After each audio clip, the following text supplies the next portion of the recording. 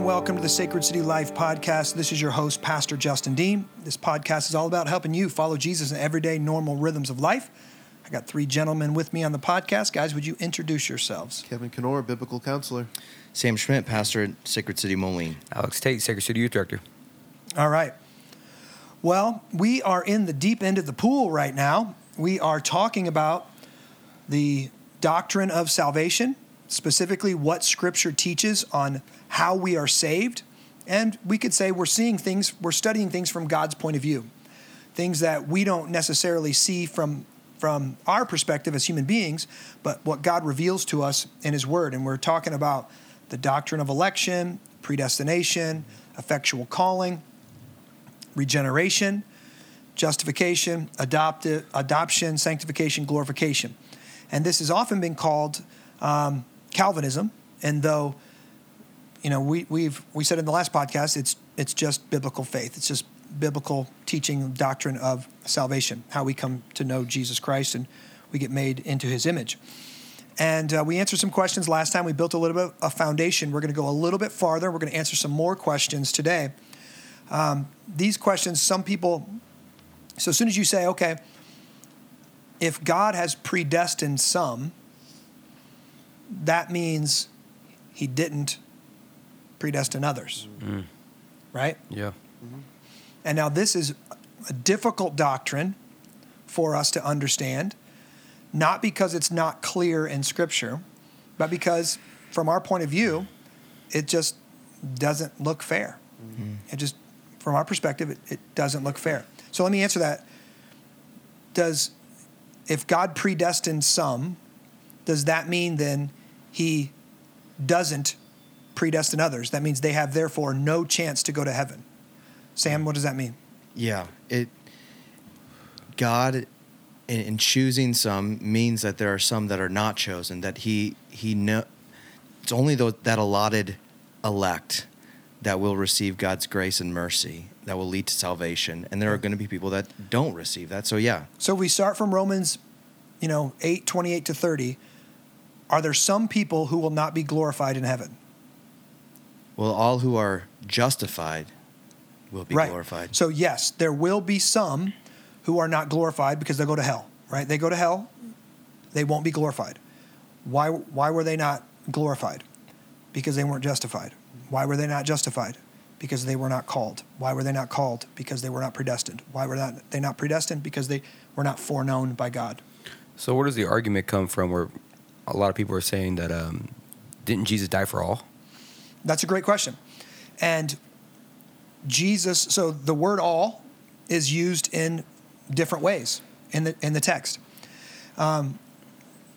Just like the word world is used when the New Testament writer said the Gospels went out to the whole known world. Well, they're meaning the Greco-Roman known world at the time. They don't mean it was over in China, right? They mean the known world. That's what they mean. And so sometimes when he's using all, he's not meaning every single person in all of creation. He's meaning all of the elect. Mm. And the elect are from all over the world. Okay? So now we see this very clearly. And this is going to be kind of a sustained argument that Paul lays out for us in Romans chapter 9. And this is what he says. I am speaking the truth in Christ. I am not lying. My conscience bears me witness in the Holy Spirit that I have great sorrow and unceasing anguish in my heart. For I could wish that I myself were accursed and cut off from Christ for the sake of my brothers, my kinsmen according to the flesh.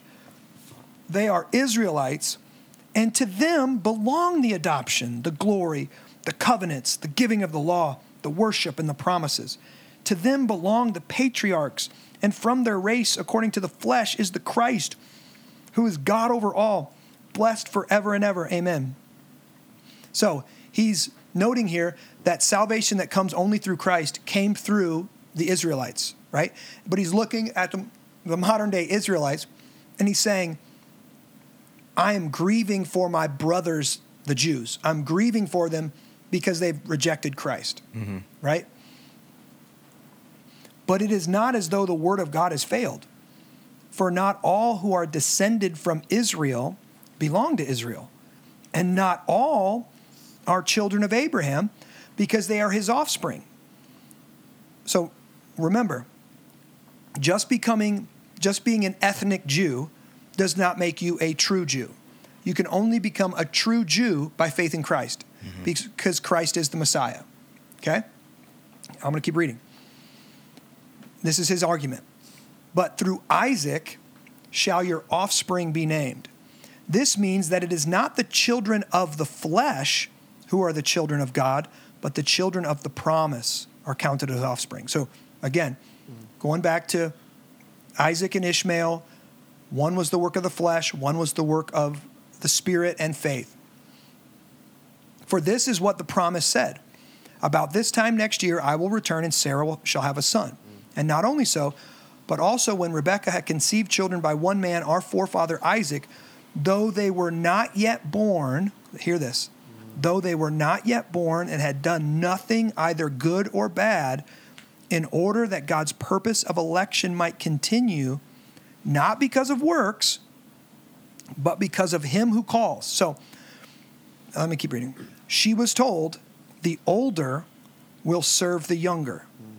As it is written, Jacob I loved, and Esau I hated. So, Paul's saying that just because you're a Jew, an ethnic Jew, does not mean you're a true Israelite, does not mean you're a true Jew. You have to, the Israel of God are the people of God who embrace him by faith. And that comes from the gift of God that's given through election. And he says this, he chose Jacob over Esau when they were both, and they were twins, in their mother's womb. And he says specifically, he chose the younger over the older, not because of works, but because of him who calls. Before they had done anything, either good or bad, it says. So again, this election, this predestination, was not because one of them was better than the other. Let's keep reading. Now, immediately, what's our human response to that? Rude. Yeah, that doesn't seem fair. Right. That doesn't seem just. That doesn't seem right. Why would he choose one son over the other son? Right? Well, listen to what he says. What shall we say then? Is there injustice on God's part? By no means. For he says to Moses, I will have mercy on whom I have mercy, and I will have compassion on whom I have compassion. In other words, it's my prerogative to give mercy to one and not the other. Right. To give compassion to one and not the other. Now that brings up a great point, because we say, well, that doesn't sound just. Well, thank God it's not just, actually, because if God was just, who would he have mercy on? Nobody. If God was only just, every single one of us would be a child of Ishmael. Every single one of us would not be in the covenant. Every single one of us would be predestined to hell, because that's what our sins have earned for us. Yeah. But God is more than just. He's merciful. So some might read that and be like, well, so does that mean God's only picking one from each family?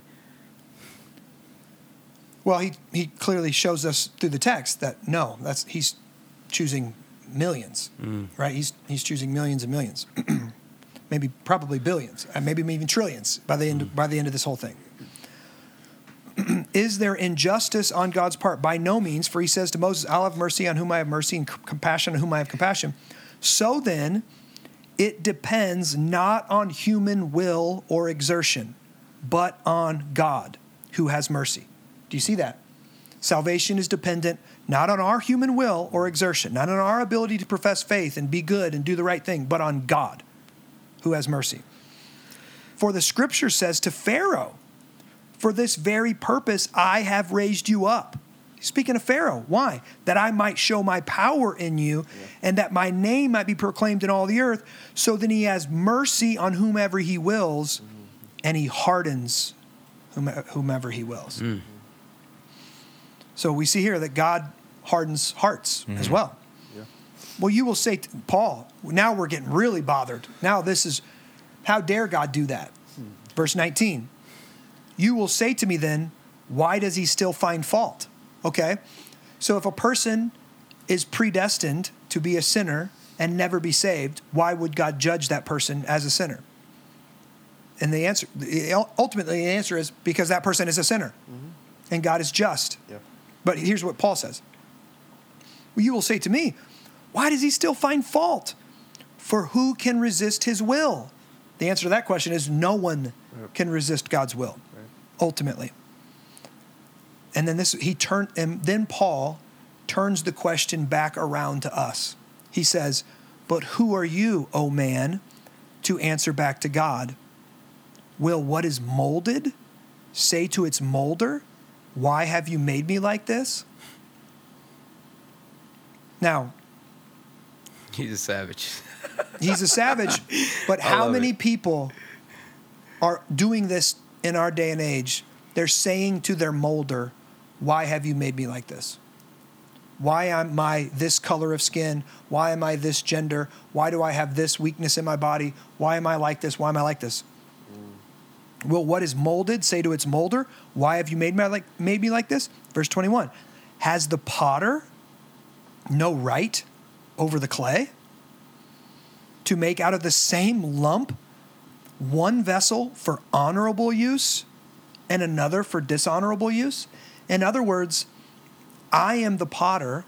I can make a Pharaoh for dishonorable use. I can make a Pharaoh to raise him up and give him power so that I can show my sovereignty over him by dashing him into the sea. God's saying, I have the right to do that. Yeah. What if God, and now this is a question here. What if God, desiring to show his wrath and to make known his power, has endured with much patience vessels of wrath prepared for destruction, in order to make known the riches of his glory for vessels of mercy, which he has prepared beforehand for glory? In other words, some of the wicked people of the world that God has not chosen, we see their wrath, we see their wickedness, we see their injustice, we see their violence, and we should look at them and go, but for the grace of God, that's what I would be like. But for the grace of God, I could be a mass murderer. Yeah. Right? So he allows these vessels of wrath to exist in order. It's like the black backdrop that a star can shine. So if all of us were good, if all of us were sinless, if all of us were chosen, then we wouldn't understand what God had done. We wouldn't be able to see how bad we really were because of the fall. And you wouldn't be able to see just the glory, the beauty of mercy. If everything's sort of neutral, you don't get to see the negative side of justice and wrath. That would, the contrast between God's mercy and wrath would not be as evident. Yes. Yeah.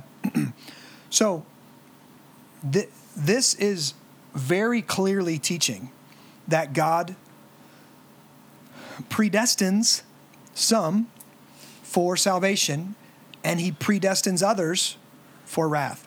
Now, he doesn't predestine those for wrath in the same way as he predestines those for glory.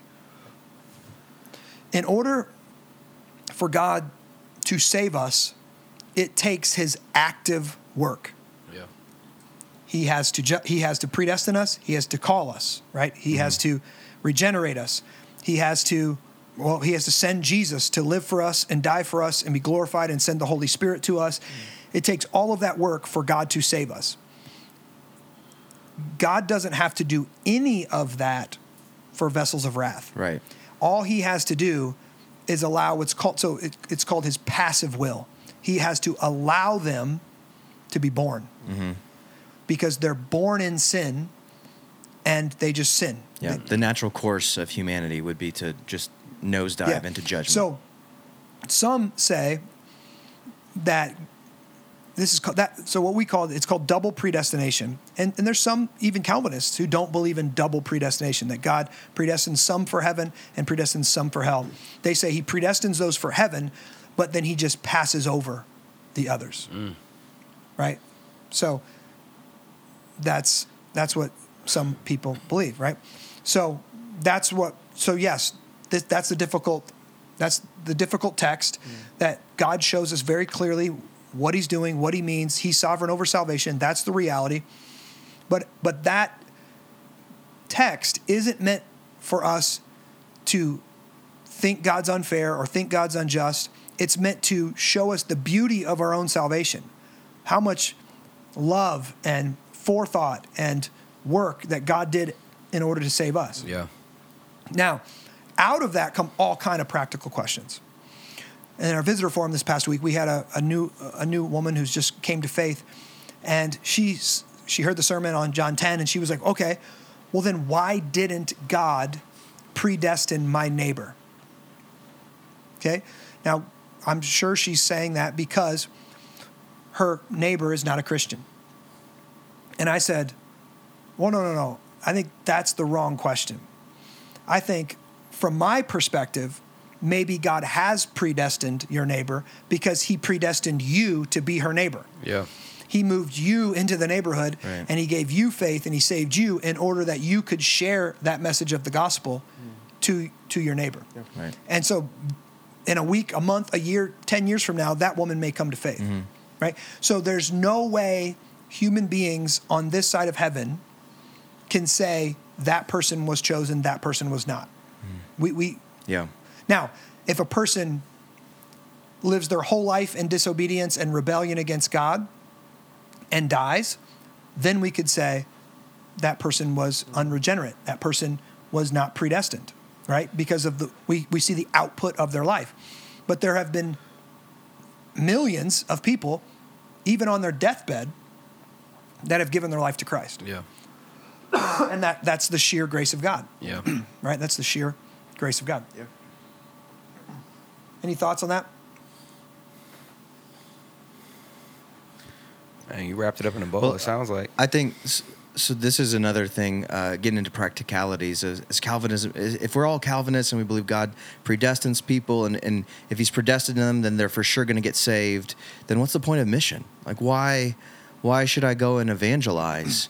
And if we actually work this idea out, that God not only predestined my salvation, but then also predestined the good works for me to do once being saved, at the top of the list of good works to do is to evangelize. Yeah. Is to proclaim, so that others who have also been predestined might hear and come to faith. How can you come to faith if you haven't heard? And how can people hear if nobody's told them? Yeah, so the way I say that is God has predestined the end of salvation, and he's also predestined the means of salvation. And the means of salvation is the preaching and the sharing of the gospel, right? So I illustrate it like this. Imagine someone comes to you and says, God has predestined for you to go fish in that pond and you're going to catch 700 fish. Would you go, well, I'll just sit here and see if that really happens? People say people like to fish. Maybe people do like to fish. I don't like to fish. I like to catch fish, right? And if I knew that when I went out to that pond, number one, there are fish that are going to bite on that lure, and I'm going to bring home some fish, that motivates me even more to go fishing. Right. If I think, which is the reality of when I'm actually going to fish, is much of that, the ability of me to catch that fish is my ability as a fisherman. I got to know the water temperature. I got to know the right lures. I got to know the right fish in the right. If there's no bass in here and I'm fishing with bass lures, I'm not going to catch something, right? So my ability to catch fish normally is completely dependent upon my ability as a fisherman. If we think our ability to lead others to Christ is completely dependent upon our ability to share the gospel perfectly and counter all their objections, we're not going to have any confidence in sharing our faith. Yeah. Right?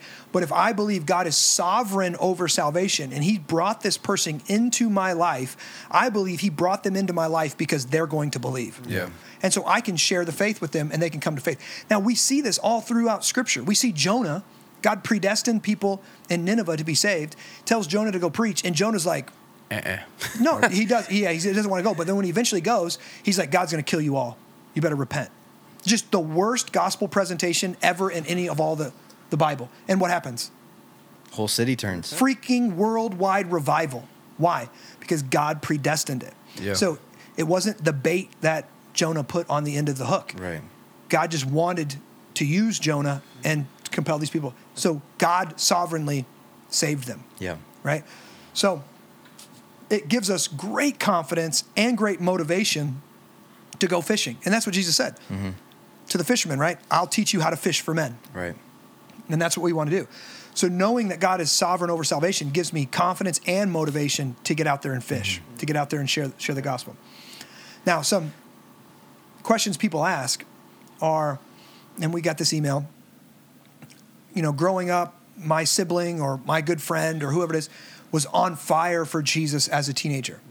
And now they go off to college and they encounter some arguments or whatever, and they fall away. The question is always, so what was that? Was my sister or brother or friend really saved? Has God predestined them to salvation? You guys want to answer that before I just answer my own question? Well, I would say it again. We talked about God's vantage point rather than the vantage point of man. Like, how do we really know? We can't fully have the knowledge of what has internally gone on. However, Jesus tells us we know a tree by its fruit. And so if somebody has come to faith legitimately and they go through a season of falling away or apostatizing, if they truly are saved, God will bring them back. It's like a boomerang. So it's possible that people backslide, people fall away, but the story's not done. But I think go ahead. Yeah. Let me go. Do we have any evidence of that in Scripture? I think the apostles all fell away. Well, yeah, Peter, of course. Peter? David? A man after God's own heart commits adultery and murder and all this kind of stuff. Like, clearly, we have evidence of this in Scripture that believers can go through very dark seasons. Sin is so difficult and rampant, and Satan is attacking. So clearly, believers can fall away. Yep. Yeah. But if they're true believers, they will always come back. So Right. if they are predestined, they will come back. Yeah. God cannot predestine and call someone and justify them and them not be glorified. And then turn them away. Yeah. He says, no one can snatch them out of my hand. That's Yeah. what Jesus says. Not one. I am the good shepherd. No one can snatch them out of my hand. Yeah. So what I would do when I'm dealing with that personal is I would be talking to that person and say, man, I know that was a genuine faith. When you were a child, I know that was a genuine faith. What's happened? What's going on? And I would continue to invite them to church, continue to invite them into missional community, continue to share the gospel with them, because the gospel produces fruit. Yeah. Right? The Colossians says the gospel is bearing fruit and growing all around the world. Everywhere it's proclaimed is bearing fruit. And that person, it might be 5, it might be 10, it might be 20 years. But yes, if that person had a genuine profession of faith and they were called and justified, they will come back. They will come back. Yeah. That's good. I was thinking the guy in 1 Corinthians that was under church discipline would be another example Yeah. of a guy who, really going off the rails and God working a way to bring him back into the fold. Yeah. Paul tells him specifically, turn this man over to Satan so that Satan can buffet his flesh so he can reap what he sows, not have the Christian community for a while, and then be brought to repentance. And that's exactly what happens. That man comes back. Yeah. That's good. So, because guys, living away from Christ, Jesus says, I come to give you life and life more abundantly. Yep. You can't find life and life more abundantly away from Jesus. Right. So when a person walks away from Jesus, hopefully their life falls apart. Hopefully things go bad for them and they come back to the source of life and life more abundantly, right? But again, if we see that person fall away from Jesus and never return, then more than likely that person was not predestined. That person was not. And that points us to the parable of the soils too. That's another framework that Jesus has given us to understand, okay, there have been seeds that have been scattered and some respond differently. Some get choked out by weeds, some fall on the rock, and they don't last. And so there's the external fruit, or what seems to be a response to the gospel, may not always be a legitimate response. Oh, man, I was a youth pastor for 10 years. And I know I saw hundreds of kids come to faith. And I use that word, come to faith. But many of them were doing it because they had a cute girl that they wanted to impress. Many of them were doing it because it was the cool thing to do at the time. A lot of their friends were doing it. And so people can profess their faith in all kind of different ways. And some of them, it might have just been an immature faith. And then when they got challenged, they didn't have the ability to answer the challenge. And guys, Jesus says that his way is narrow, and the way of the world and the way of the enemy is very wide. Yeah. Right? And so it's easy to get sucked into that. That puts us back into a conversation about discipleship. When people do have these responses, the urgency of discipleship and investing and helping people understand what the faith is that they've received, so they would move towards maturity. Paul says in one of the openings, I think it's Colossians, he talks about my desire is that everyone would be mature in Christ, that everybody would really move on from these basic elementary kind of faith into a deep and robust faith. And if we don't have a discipleship pathway, if we don't have a way to nurture and to cultivate true discipleship, then we're going to see people falling away. Yeah. And so out of this, people would ask, well, then how do I know if I'm saved? And the question that that the scriptures, the answer the scriptures return to over and over is, you do look at the fruit of your faith. You do look, do you love Jesus? Yeah. If you love Jesus, you only love him because he loved you first. Right. Yeah. Right? And are you walking with Jesus? Are you following Jesus? Are you confessing your sins? Are you repenting? Well, then you are chosen. Mm-hmm. Then you are predestined to do that, because that wouldn't be happening if you weren't. Yeah. Right? You're also not going to do it perfectly either, because there's some people that, like, as you're walking and you have fruits and all the things, like, sometimes you're gonna fall off from time to time. Yeah. Yeah. And Jesus is sovereign over that, and he is promised to be faithful to bring us to the end, right? To complete our salvation, to finish the work that he started. That's what he says. Finish the work that he started. He is faithful to do that. Yeah. Right? So another question people often ask is, well, how could God be a loving God if he condemns some? How could God be a loving God if he condemns some? Now, first off, we'd have to define, I would just say you have to define love, because God is love. And so whatever God does is loving. And so you can't have your own definition of love. If God does it, it's loving. C.S. Lewis has an interesting way of describing this. And C.S. Lewis says that every single person, in one sense, that will go to hell chose it. They chose it. In other words, That's deep. he says there's only two types of people in the world. Those that say to God, thy will be done on earth as it is in heaven. And those that say to God, my will be done. My will be done. In other words, I don't want Jesus. I don't want God. Like Satan, I want to be God. I want to be in control of my body. I want to be in control of my life.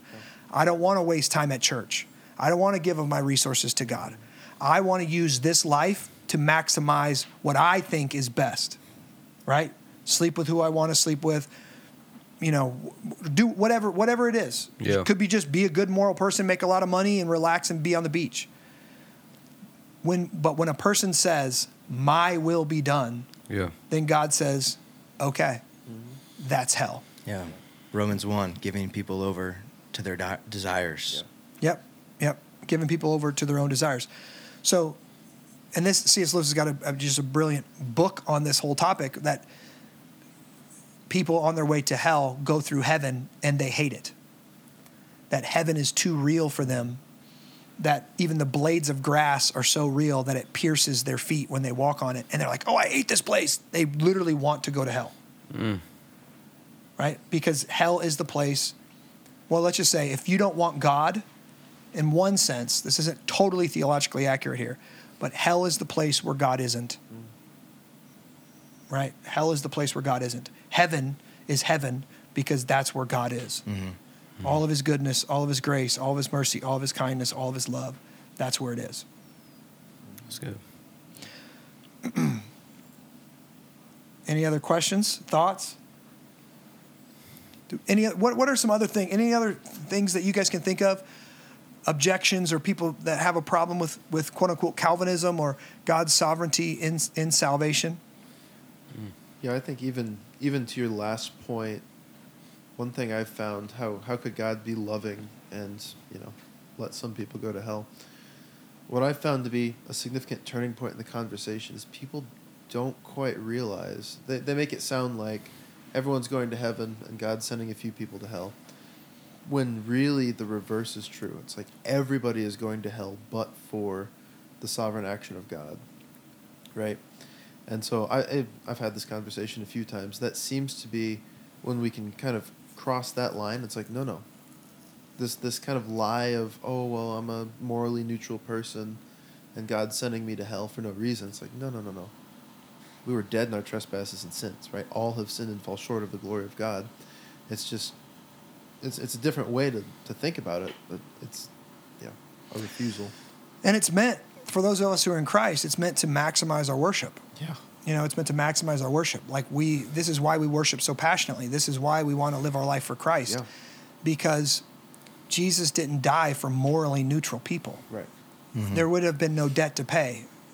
God's action on the cross would have been a gross overstatement, overreaction. If all we needed was a Band-Aid, if all we needed was a few Bible verses and call him in the morning, he wouldn't have needed to send his own son to die. Yeah. Right? So is this the only big thing what breaks down Calvinism? Because you're focusing in on predestination and kind of walking through this. What are some other big pieces of what separates Calvinists from others? Well, there's a lot. There's a lot in there. So if we use the famous that was developed after Calvin, what's called TULIP, it's the framework called TULIP. It begins with total depravity, and that's what we described. You're dead in your trespasses and sins.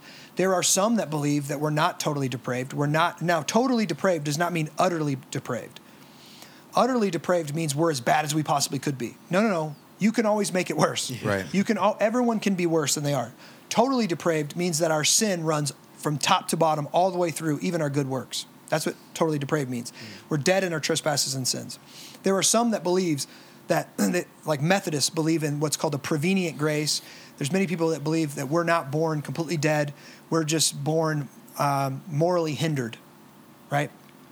Prevenient grace means God's given every single person a little bit of grace that restrains some of the evil in them and gives them the ability to put their faith in Christ, so that if Jesus kind of died for all, and yet only a few will actually choose him. To me, the whole analogy of salvation and Christ dying for people then breaks down. And it's like this. If I go into a restaurant, if I see you and your wife eating at a restaurant, and I go up and I pay for your meal, right? I walk out, I paid for your meal. I didn't pay for anybody else's meal, right? And then you go up and you try to pay for your meal, they're going to go, I'm sorry, sir, your meal's already been paid for.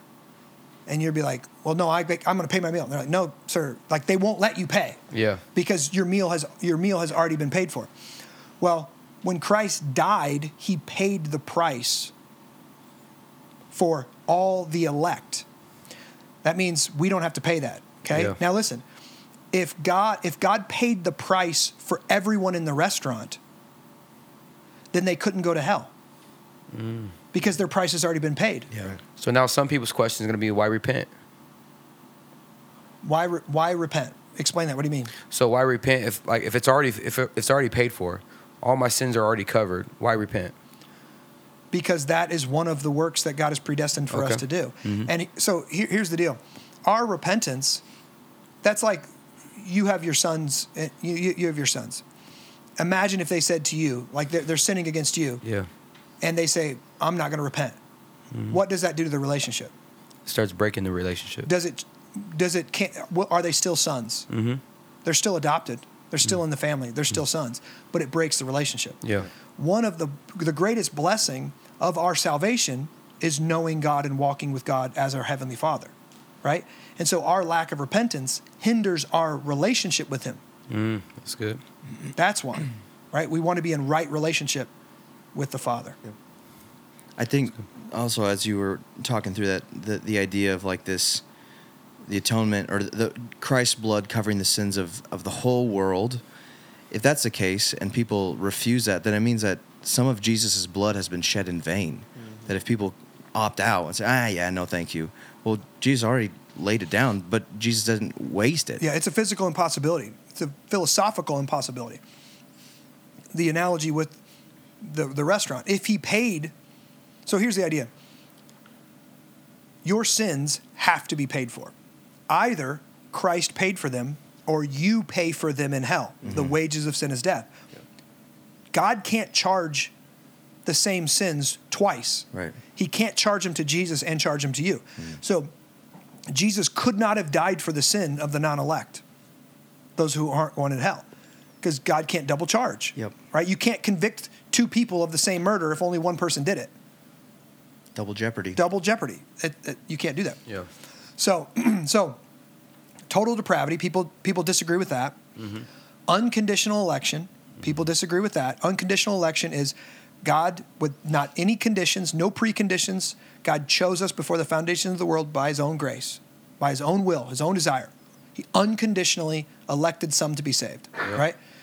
Limited atonement, what we're just describing right now, Christ died for his elect and his elect only, not for the whole world, or that double jeopardy would come into effect.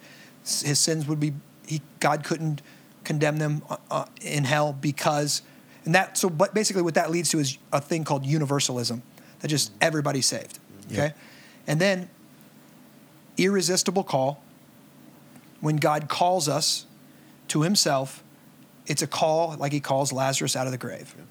And people disagree with that. People think you can resist the Holy Spirit. Now, we know people can resist the Holy Spirit for a season, but if God calls that person sovereignly, they cannot resist it, okay? Mm-hmm. You can't resist the will of God. And then P, this is tulip. P, the perseverance of the saints, that every single person that God called will persevere, mm-hmm. will be glorified, will make it into the new heavens, the new earth.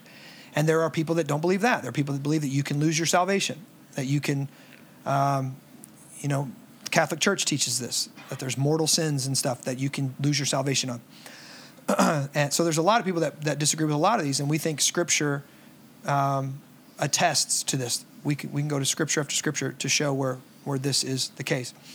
Now, what I said in John 10 is there's many people that reject tulip, this understanding of theology, and they reject it for basically what you could call it the Arminian or the semi-Christian daisy. And the semi-Christian daisy is he loves me not. He loves me not. Because my relationship with God would be completely dependent upon how well I'm behaving in the moment. How much faith do I have?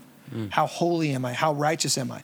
Rather than God's favor and blessing and righteousness being granted to me solely by the forensic righteousness given to me by Christ, a righteousness outside of me put on me, where now my relationship with God is solid and secure and permanent because of the work of Christ. So I'm confident that what can separate me from the love of God, right? Nothing can separate me. Yeah. But Arminians and people that don't believe this, they constantly get separated from the love of God by their weak faith, their sins, their failures. It's kind of a yo-yo faith. Yeah, it becomes a yo-yo faith, or a very legalistic, cold faith where they ignore the deeper parts of their soul and the dark recesses of their sin. So they're good churchgoers, they're Bible readers, but they don't repent of their envy, they don't repent of their righteousness, they don't repent of their good works, they don't repent of their pride, right? It becomes a pharisaical religion. Yeah. So. That's good. Okay, we got into some deep stuff today. This has probably sprung up some questions. So if you've got questions, please, I'd love to see them. Email me at justindean@sacredcitychurch.com or at sam@sacredcitychurch.com. We will do our best to answer those on the podcast. Guys, we do this because we love you. This has a direct result on your worship and your joy in the Father. And so we hope that you see how good and gracious and glorious that our good God is. So we love you. We're praying for you. God bless.